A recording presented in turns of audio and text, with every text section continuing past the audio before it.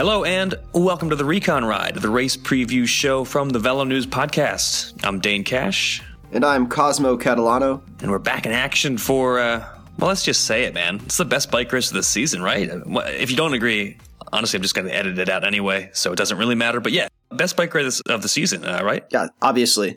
Yeah, I think there's kind of a progression when you get into cycling where you start off really excited about the Tour de France and then you kind of find out about Roubaix and you're like, oh, that's really cool. And then after a couple of years, you kind of drift towards Flanders because you see the race has actual community support. Like everybody, you see French people picnicking alongside the Tour de France and random dudes getting drunk in the mountains. But I feel like at Flanders, you get a lot of just kind of general knowledge about the race. You see these crazy caricatures of people painted on the side of the road. You can basically have a conversation about it, I am told, since I've never been there. Anywhere you go, it's sort of like when I lived in Boston and you would gather Red Sox knowledge almost by osmosis.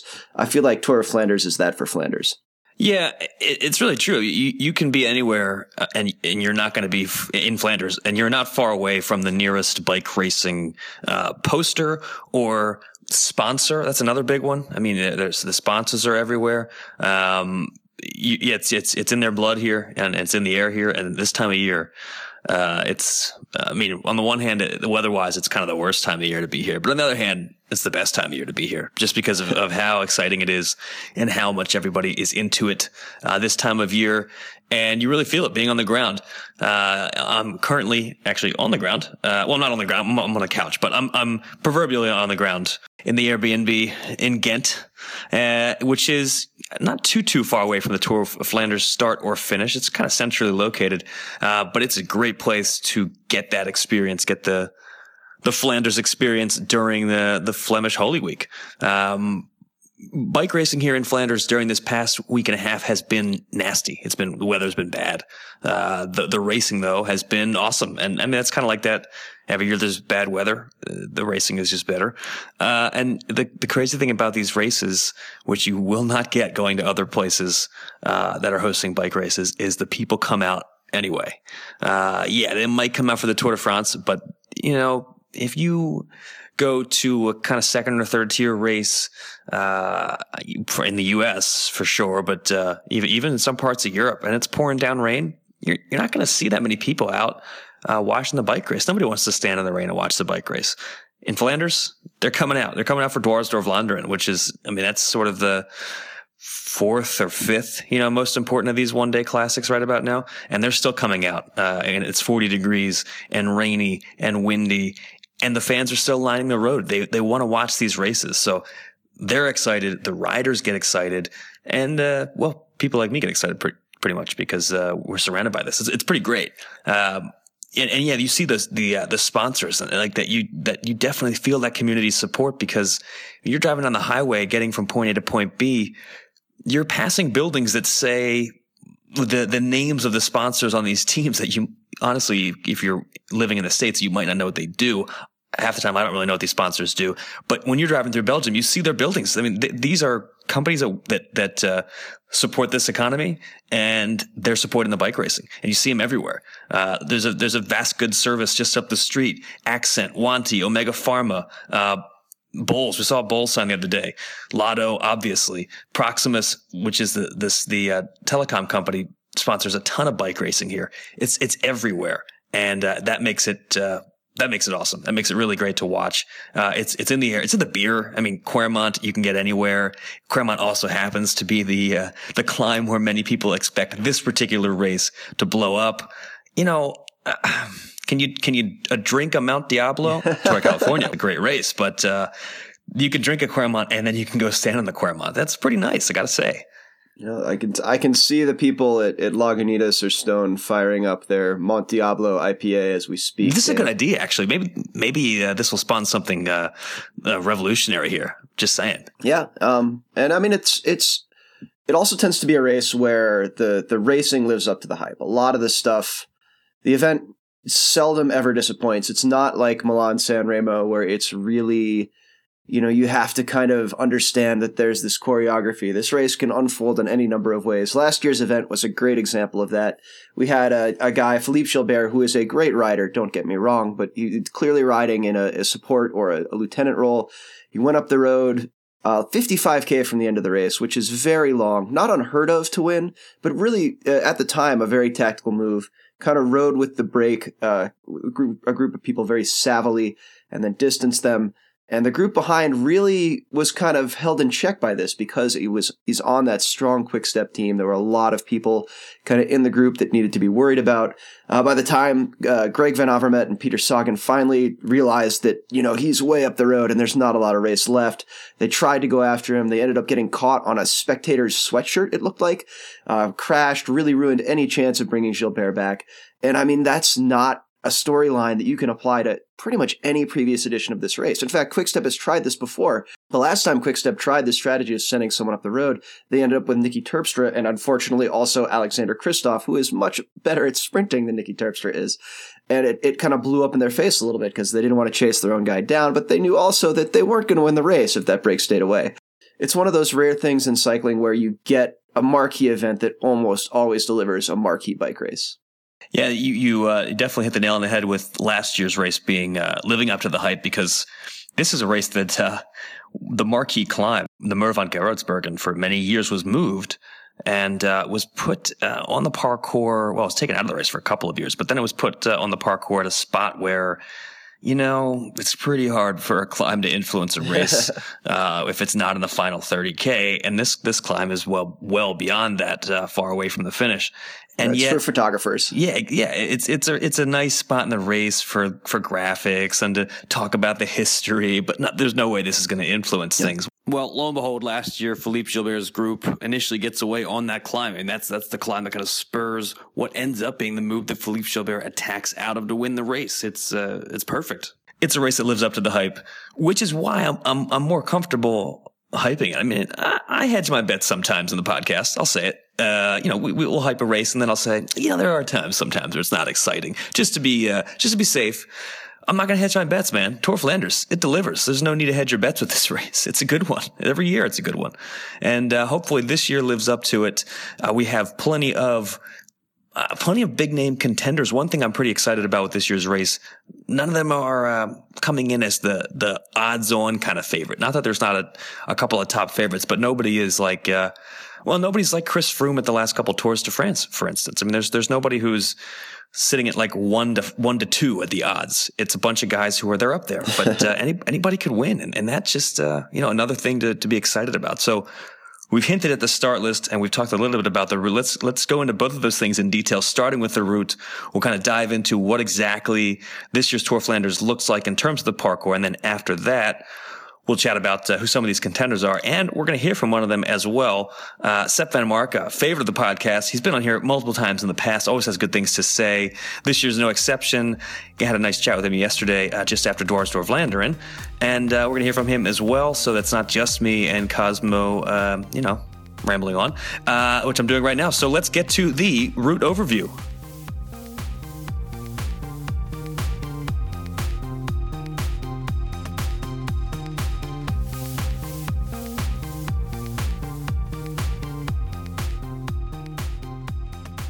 The 2018 Tour of Flanders runs 266 kilometers in total. The race is going to kick off in Antwerp, which is a change. The race is kind of bounced around where it has started. It was in Bruges for a little while. Now it's in Antwerp. And then it is heading down southwest to what are called the Flemish Ardennes, which is kind of a play on the real Ardennes in Wallonia.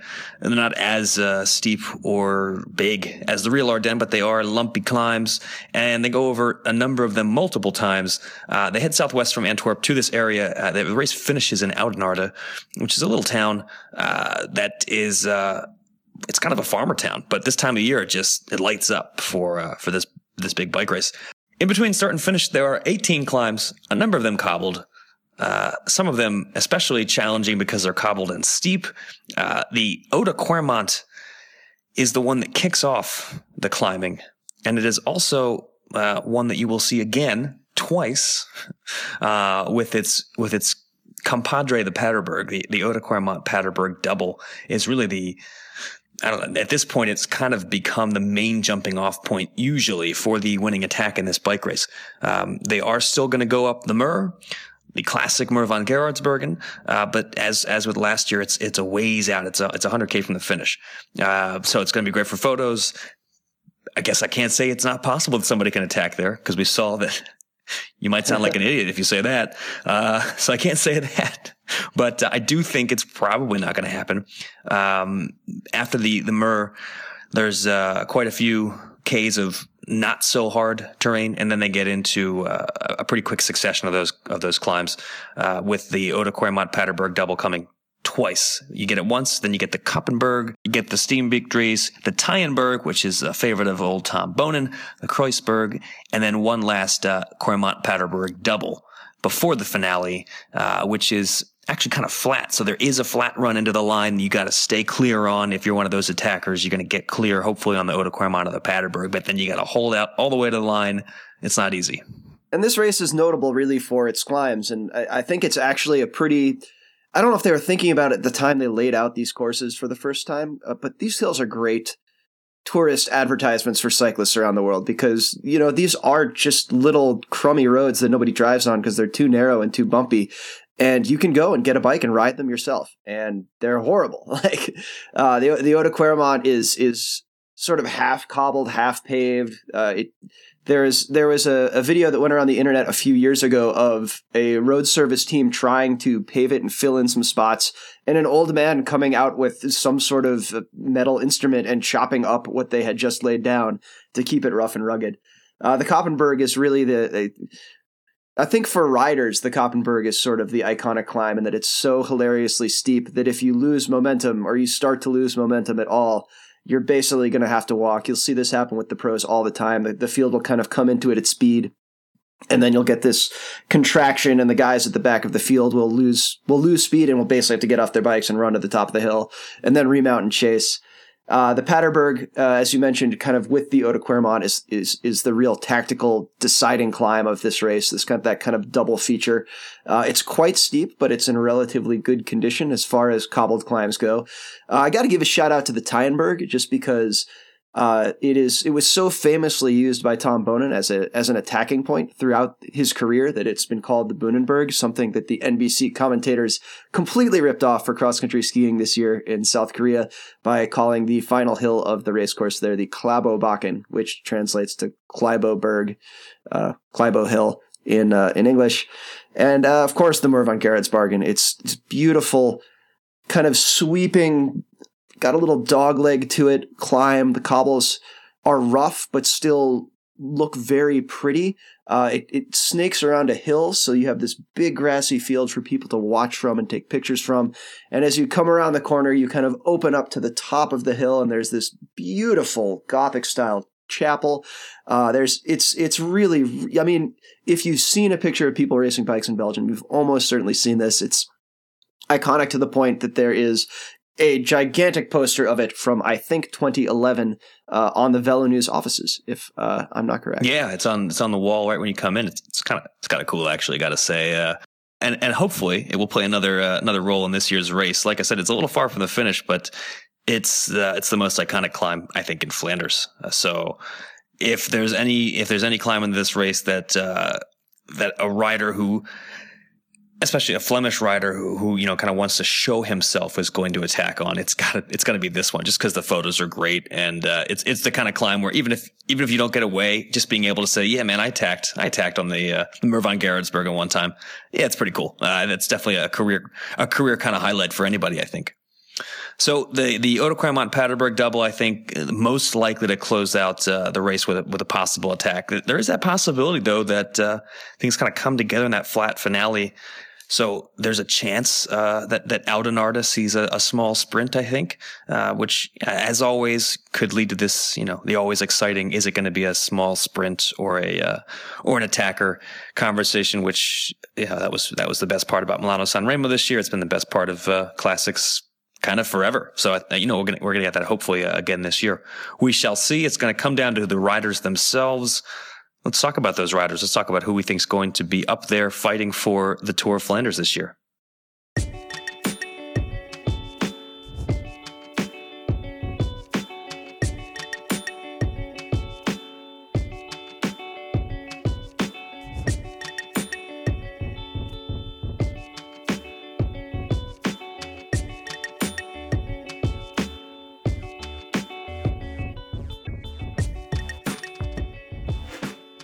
All right, the contenders conversation. You know, in the last couple of years, there have been obvious talking points to kick off these conversations.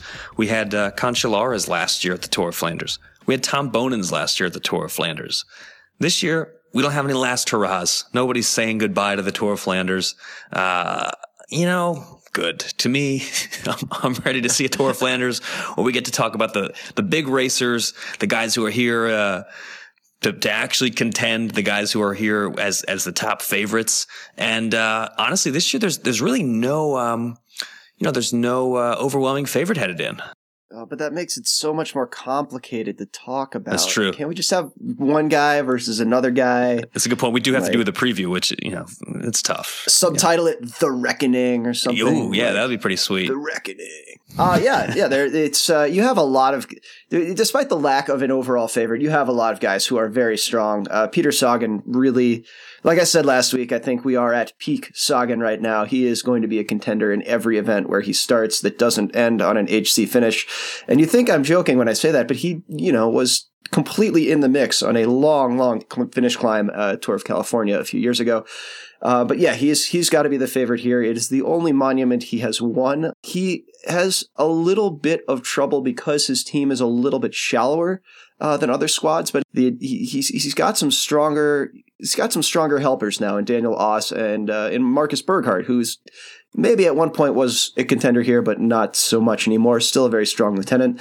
You have Greg Van Avermaet, who really, the focus was really on him in last year's race to kind of motivate the group and get to the finish. And he did, to his credit, kind of make that last surge to try and bring Gilbert back, but also got tangled up in somebody's sweatshirt. And of course, the reason why he took so long is that basically every rider on Quick-Step right now seems like they can win this thing. Yeah, having been here on the ground, it's really, really apparent that Quick-Step is firing on all cylinders this year. We go into this year and everybody wants to know, well, what's Quick-Step going to do without Bonin? I mean, he's this big personality and he's a guy who has dominated the classics, again, at least as a personality for years. Not there anymore. What's Quick-Step going to do? Well, I think they've answered that loud and clear. Nicky Terpstra won a monument when Bonin was still on the team. Gilbert won last year in Bonin's swan song. Yves Lampaert just won a huge race the other day at Dwars. Nicky Terpstra won at E3. This team they're really, really strong, and their biggest strength, I think, is that they have a man for every scenario, and in many cases two. Lampaert and Gilbert both have decent finishes. Not they're going to win a big sprint, but both those guys is capable of winning a small sprint.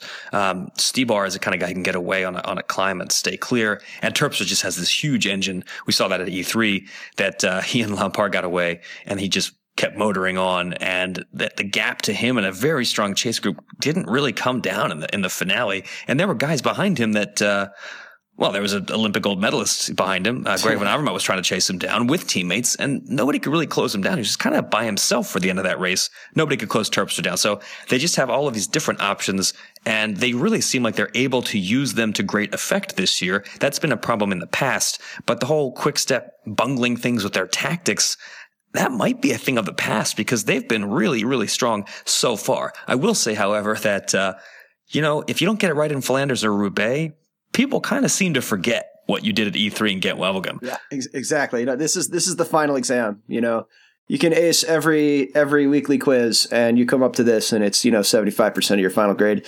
But yeah, they really have seemed dialed. I think they have 10 different riders with wins this season, which, some of these teams, if they get 10 wins this year, they're going to be over the moon. And this is one squad, and it's not, it will be April by the time the race starts, but yeah, they're just killing it. Yeah, I think the pressure's on, but at the same time, nobody else has quite shown that same ability. And so Quick-Step probably has the right to be confident headed into this race. Although Peter Sagan did win at Ghent-Wevelgem the other day.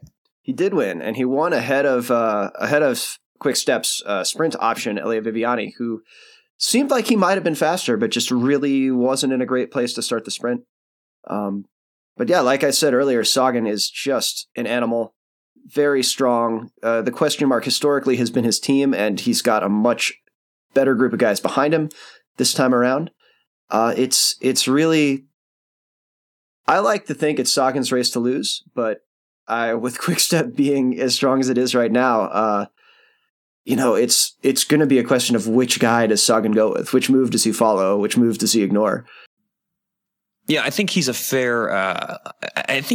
Top bookies favorite. He is the bookmakers, top guy in the favorites, just because there's no question of who leads that team. But up against Quick-Step and all of their options, I think that's going to be really tough for Sagan. I think also one thing that I was talking with Andy Hood the other day for this podcast, and one thing we were kind of bringing up after E3 and Gent-Wevelgem was that Sagan did win Gent-Wevelgem, but he won in a sprint.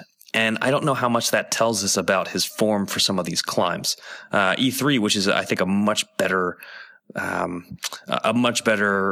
tune-up ride and a much better, practice run, trial run for the Tour of Flanders. He was not so much in contention at E3. And I think because of that, I'm not as bullish on Sagan as I might have been in years past. Not that I don't think he's a worthy top bookies favorite, but I don't think you can go in and say, oh, he won Gent-Wevelgem, therefore clearly he's going to win the Tour of Flanders. I think it's a pretty open race, which is, hey, that's good for us. Although, yeah, we do have to spend more time, practicing writing this preview and also hedging our bets. So in that sense, it's tough. But Sagan, Quick-Step, they look like the favorites, along with, the guy that's been trying to win this race for years. Fortunately for him last year, he did win Roubaix, so he got his monument. But Greg Van Avermaet still seeking his home monument at the Tour of Flanders. Yeah, and another guy like Sagan, tough to get a read on here. He looked strong at Dwars, but at the same time, like he and his team couldn't bring back that late escape. He's had some crashes, he's had some misfortune. He really wasn't in it at Milan San Remo. It's really tough to get a read on him. And like you said, this is the race he wants to win. He's one of maybe a handful of people in the world who'd be like, yeah, I won Roubaix, but I really want to win Flanders. It is kind of funny. You're right. That I don't think there's a whole lot of people on that list, but he was excited about winning Roubaix, sure. But it didn't take long for Van Avermaet to say, I really want to win the Tour of Flanders, by the way. And he's got the team this year, I think, that many people didn't expect him to have, because he lost Daniel Oss. We brought this up earlier. But I think Jürgen Roelants and Stefan Kung have been riding very, very well. So I do like Greg Van Avermaet's chances with that team support this year, even though at the beginning of the year, that was a big question mark. Another Belgian who's been trying to win the Tour of Flanders for his whole career and has come very close in years past, just like Van Avermaet. Sepp van Marke. He's been on this show in the past. He's talked about how much this race means to him in the past. I think he's looking pretty good this year. Coming out of the last couple of cobbled races, he was a factor pretty much every time. As has often happened, things didn't work out in his favor, but at least headed into the Tour of Flanders, he's been looking good. Van Marke was third at Dwars-door-Vlaanderen, where he was in the final escape, and he couldn't quite close down that move to Yves Lampaert at the end there. He kind of fainted, and then Lampaert was gone, basically. But he still finished strong, finished third. So he was an obvious guy to talk to after the finish. Here's Sepp van Marke at Dwars-door-Vlaanderen, after Dwars-door-Vlaanderen, nibbling on a sandwich, by the way, a well-earned sandwich, because it was a nasty day at Dwars-door-Vlaanderen, nibbling on a sandwich while talking about the race and maybe what it means for the coming Tour of Flanders. Today going to be a lot different from Flanders. Do you think Flanders is going to be a lot harder, or is it a pretty similar level of racing? It's very different. It's still the same. I mean, it was a short race today. Yeah. Only 180k, but everybody went full gas. It was cold because of the rain. It made it feel a lot harder. So we don't have the feeling that we only raced for, I think, 4 hours. Yeah. It was just a hard race, and in the end, the guys that were in front today, they will be in front also on Sunday, but there will be many more guys. Yeah, you've been in a podium in a Flanders Classic dozens of times now. Do you still feel like you get kind of personal joy from finishing on the podium in a race like this, even if you don't win? Yeah, because today I didn't feel great. I had like the worst feeling of the whole Classics period now. But that's just partly after the weekend, or maybe not totally recovered, still some pain in my back. But I mean, that's all right. I did some extra training last Sunday after Gent-Wevelgem, so I was really emptying the tank. So maybe I wasn't fully recovered from it yet, and that's why. But I think in the end, next week everybody will be ready. I will be also recovered, and it will be I don't know. It's 70 kilometers longer, but it will be different racing. Everybody will wait longer, and it's going to be totally different than now. Yeah. Does the racing feel more open to you this year? It just seems like there's not maybe one dominant favorite going in. Does it seem that way in the peloton? Yeah, I think so. Maybe it will change a little bit next week with Sagan. Everybody always looks at him. But still, you saw it last year, there was open racing, and you have it this year, even more. I mean, the period where Boonen was really the best and everybody looked at him is gone. The period where Cancellara was the best and everybody looked at him is gone. And now, like, many guys are more or less on the same level. That makes it a lot more interesting, I think. Look, you heard him say it, man. Sepp van Marken went out for a ride after Gent-Wevelgem. He finished Gent-Wevelgem and he said, I'm going to go out for a bike ride. I don't think there's a lot of people in the world who would do that. That's maybe the most Sepp van Marken thing I've ever heard. So, it's kind of hard to not root for Sepp van Marken ahead of the Tour of Flanders. He's been doing this for so long and coming close. Definitely a contender, the kind of guy I think who is going to want to try to get away solo, or at least with a very small group, just because Van Avermaet and Sagan are probably capable of beating him in a sprint. And there are a couple other guys I think who, good escaping type riders who also have that fast finishing kick.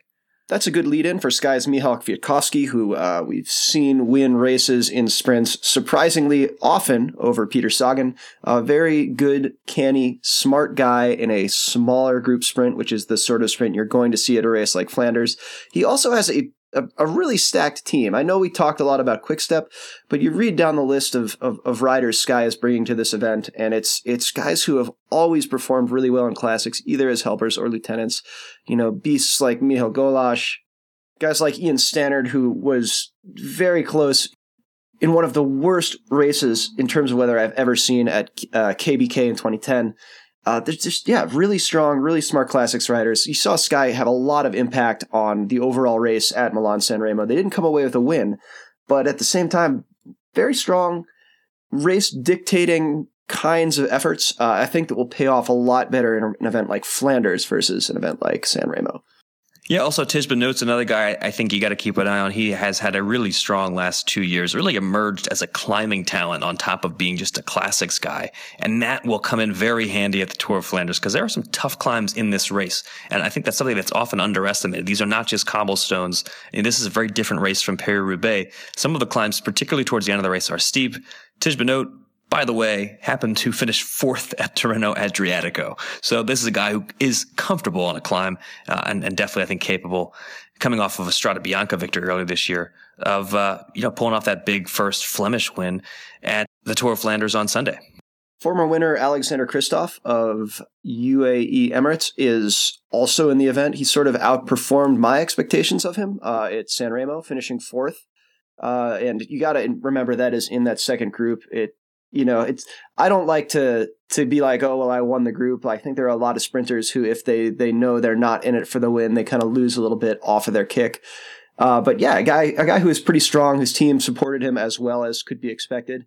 I don't think we'll see him going with Nicky Terpstra and finishing in a 2-up sprint. But if the groups come back together kind of in the last flatter kilometers of this event, he's definitely a dangerous rider.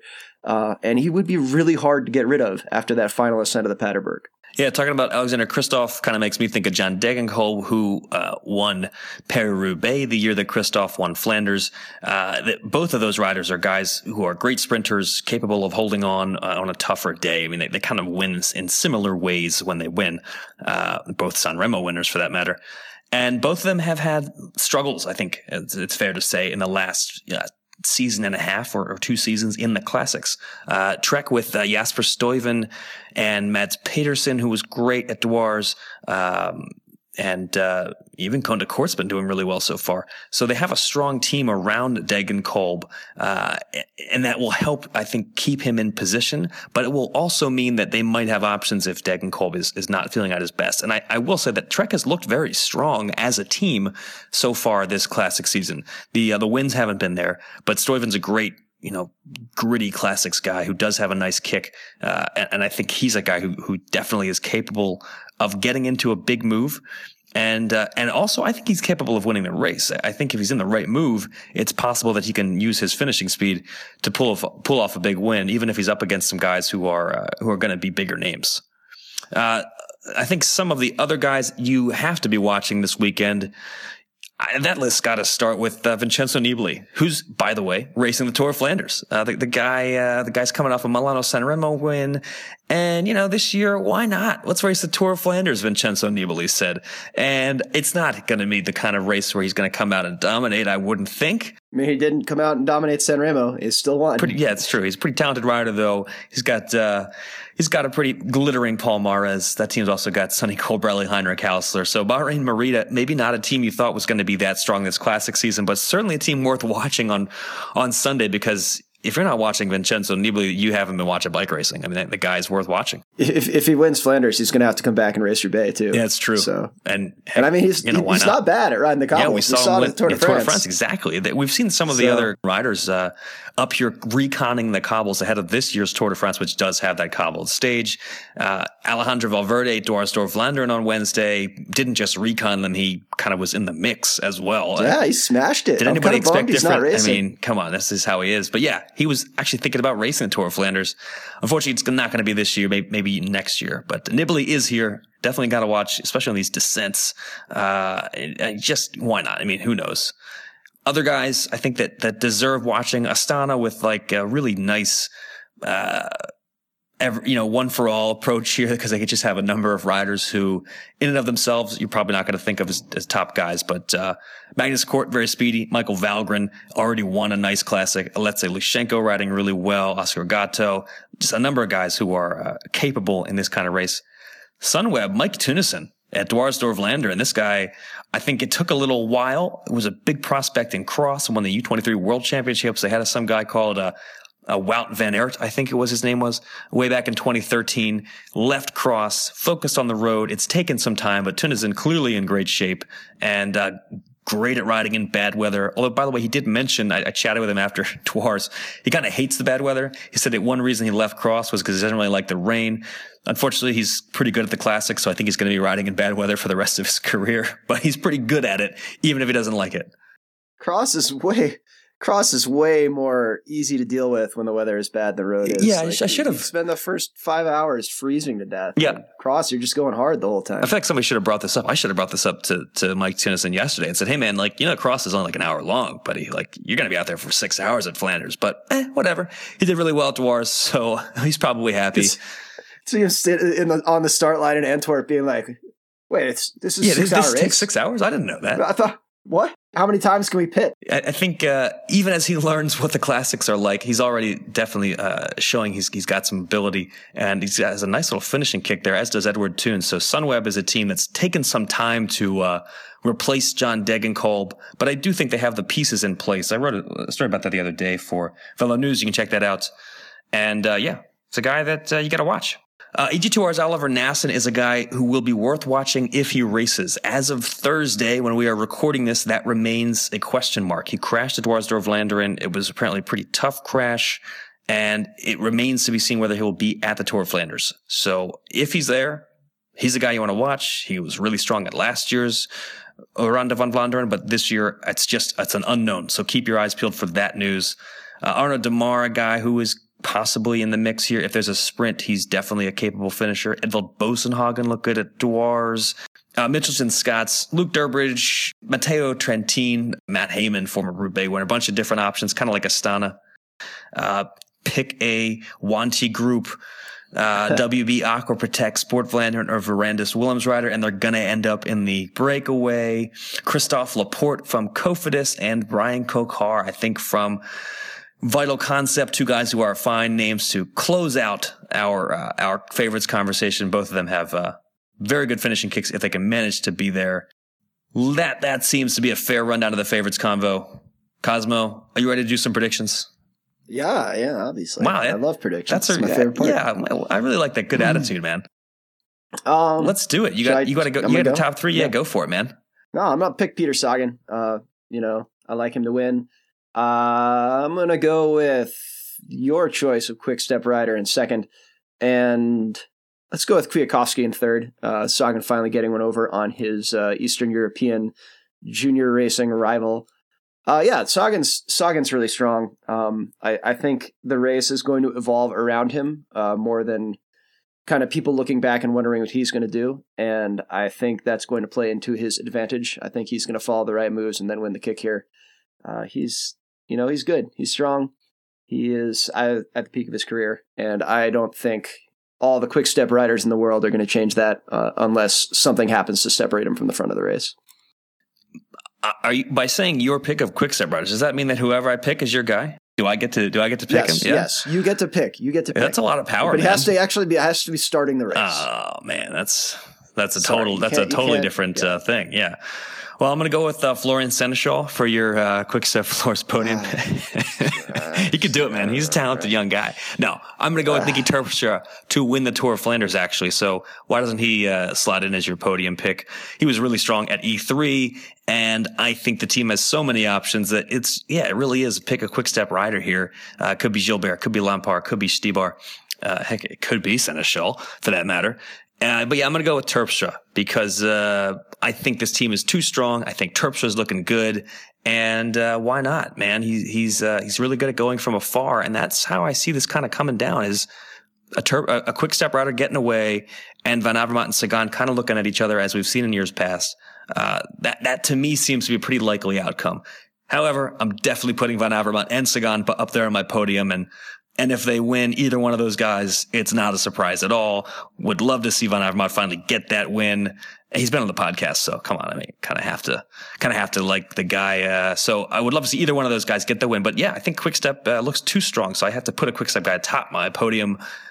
That's our top three, our respective top threes ahead of, best bike race of the year, man. Pretty excited about it. We'll be out there. Villeneuve's going to be out there on Sunday. Multiple people on the ground here to track all those stories. So, of course, stay tuned for that. We'll have plenty more from the Tour of Flanders and from Paris-Roubaix, for that matter, up on VeloNews.com, of course, in the magazine to come. And there are going to be more VeloNews podcasts coming up.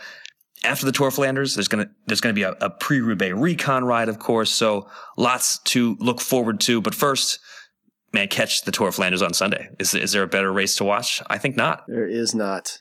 Confirmed. If Alejandro Valverde was considering riding this race and Vincenzo Nibali is going to be there, I think the results are in. Survey says it's the best bike race of the year. Stay tuned for more from the Velo News podcast. Enjoy the bike racing on Sunday, and we'll see you soon. This has been the Recon Ride, the race preview show from the Velo News podcast. I'm Dane Cash. And I'm Cosmo Catalano. And that's our show.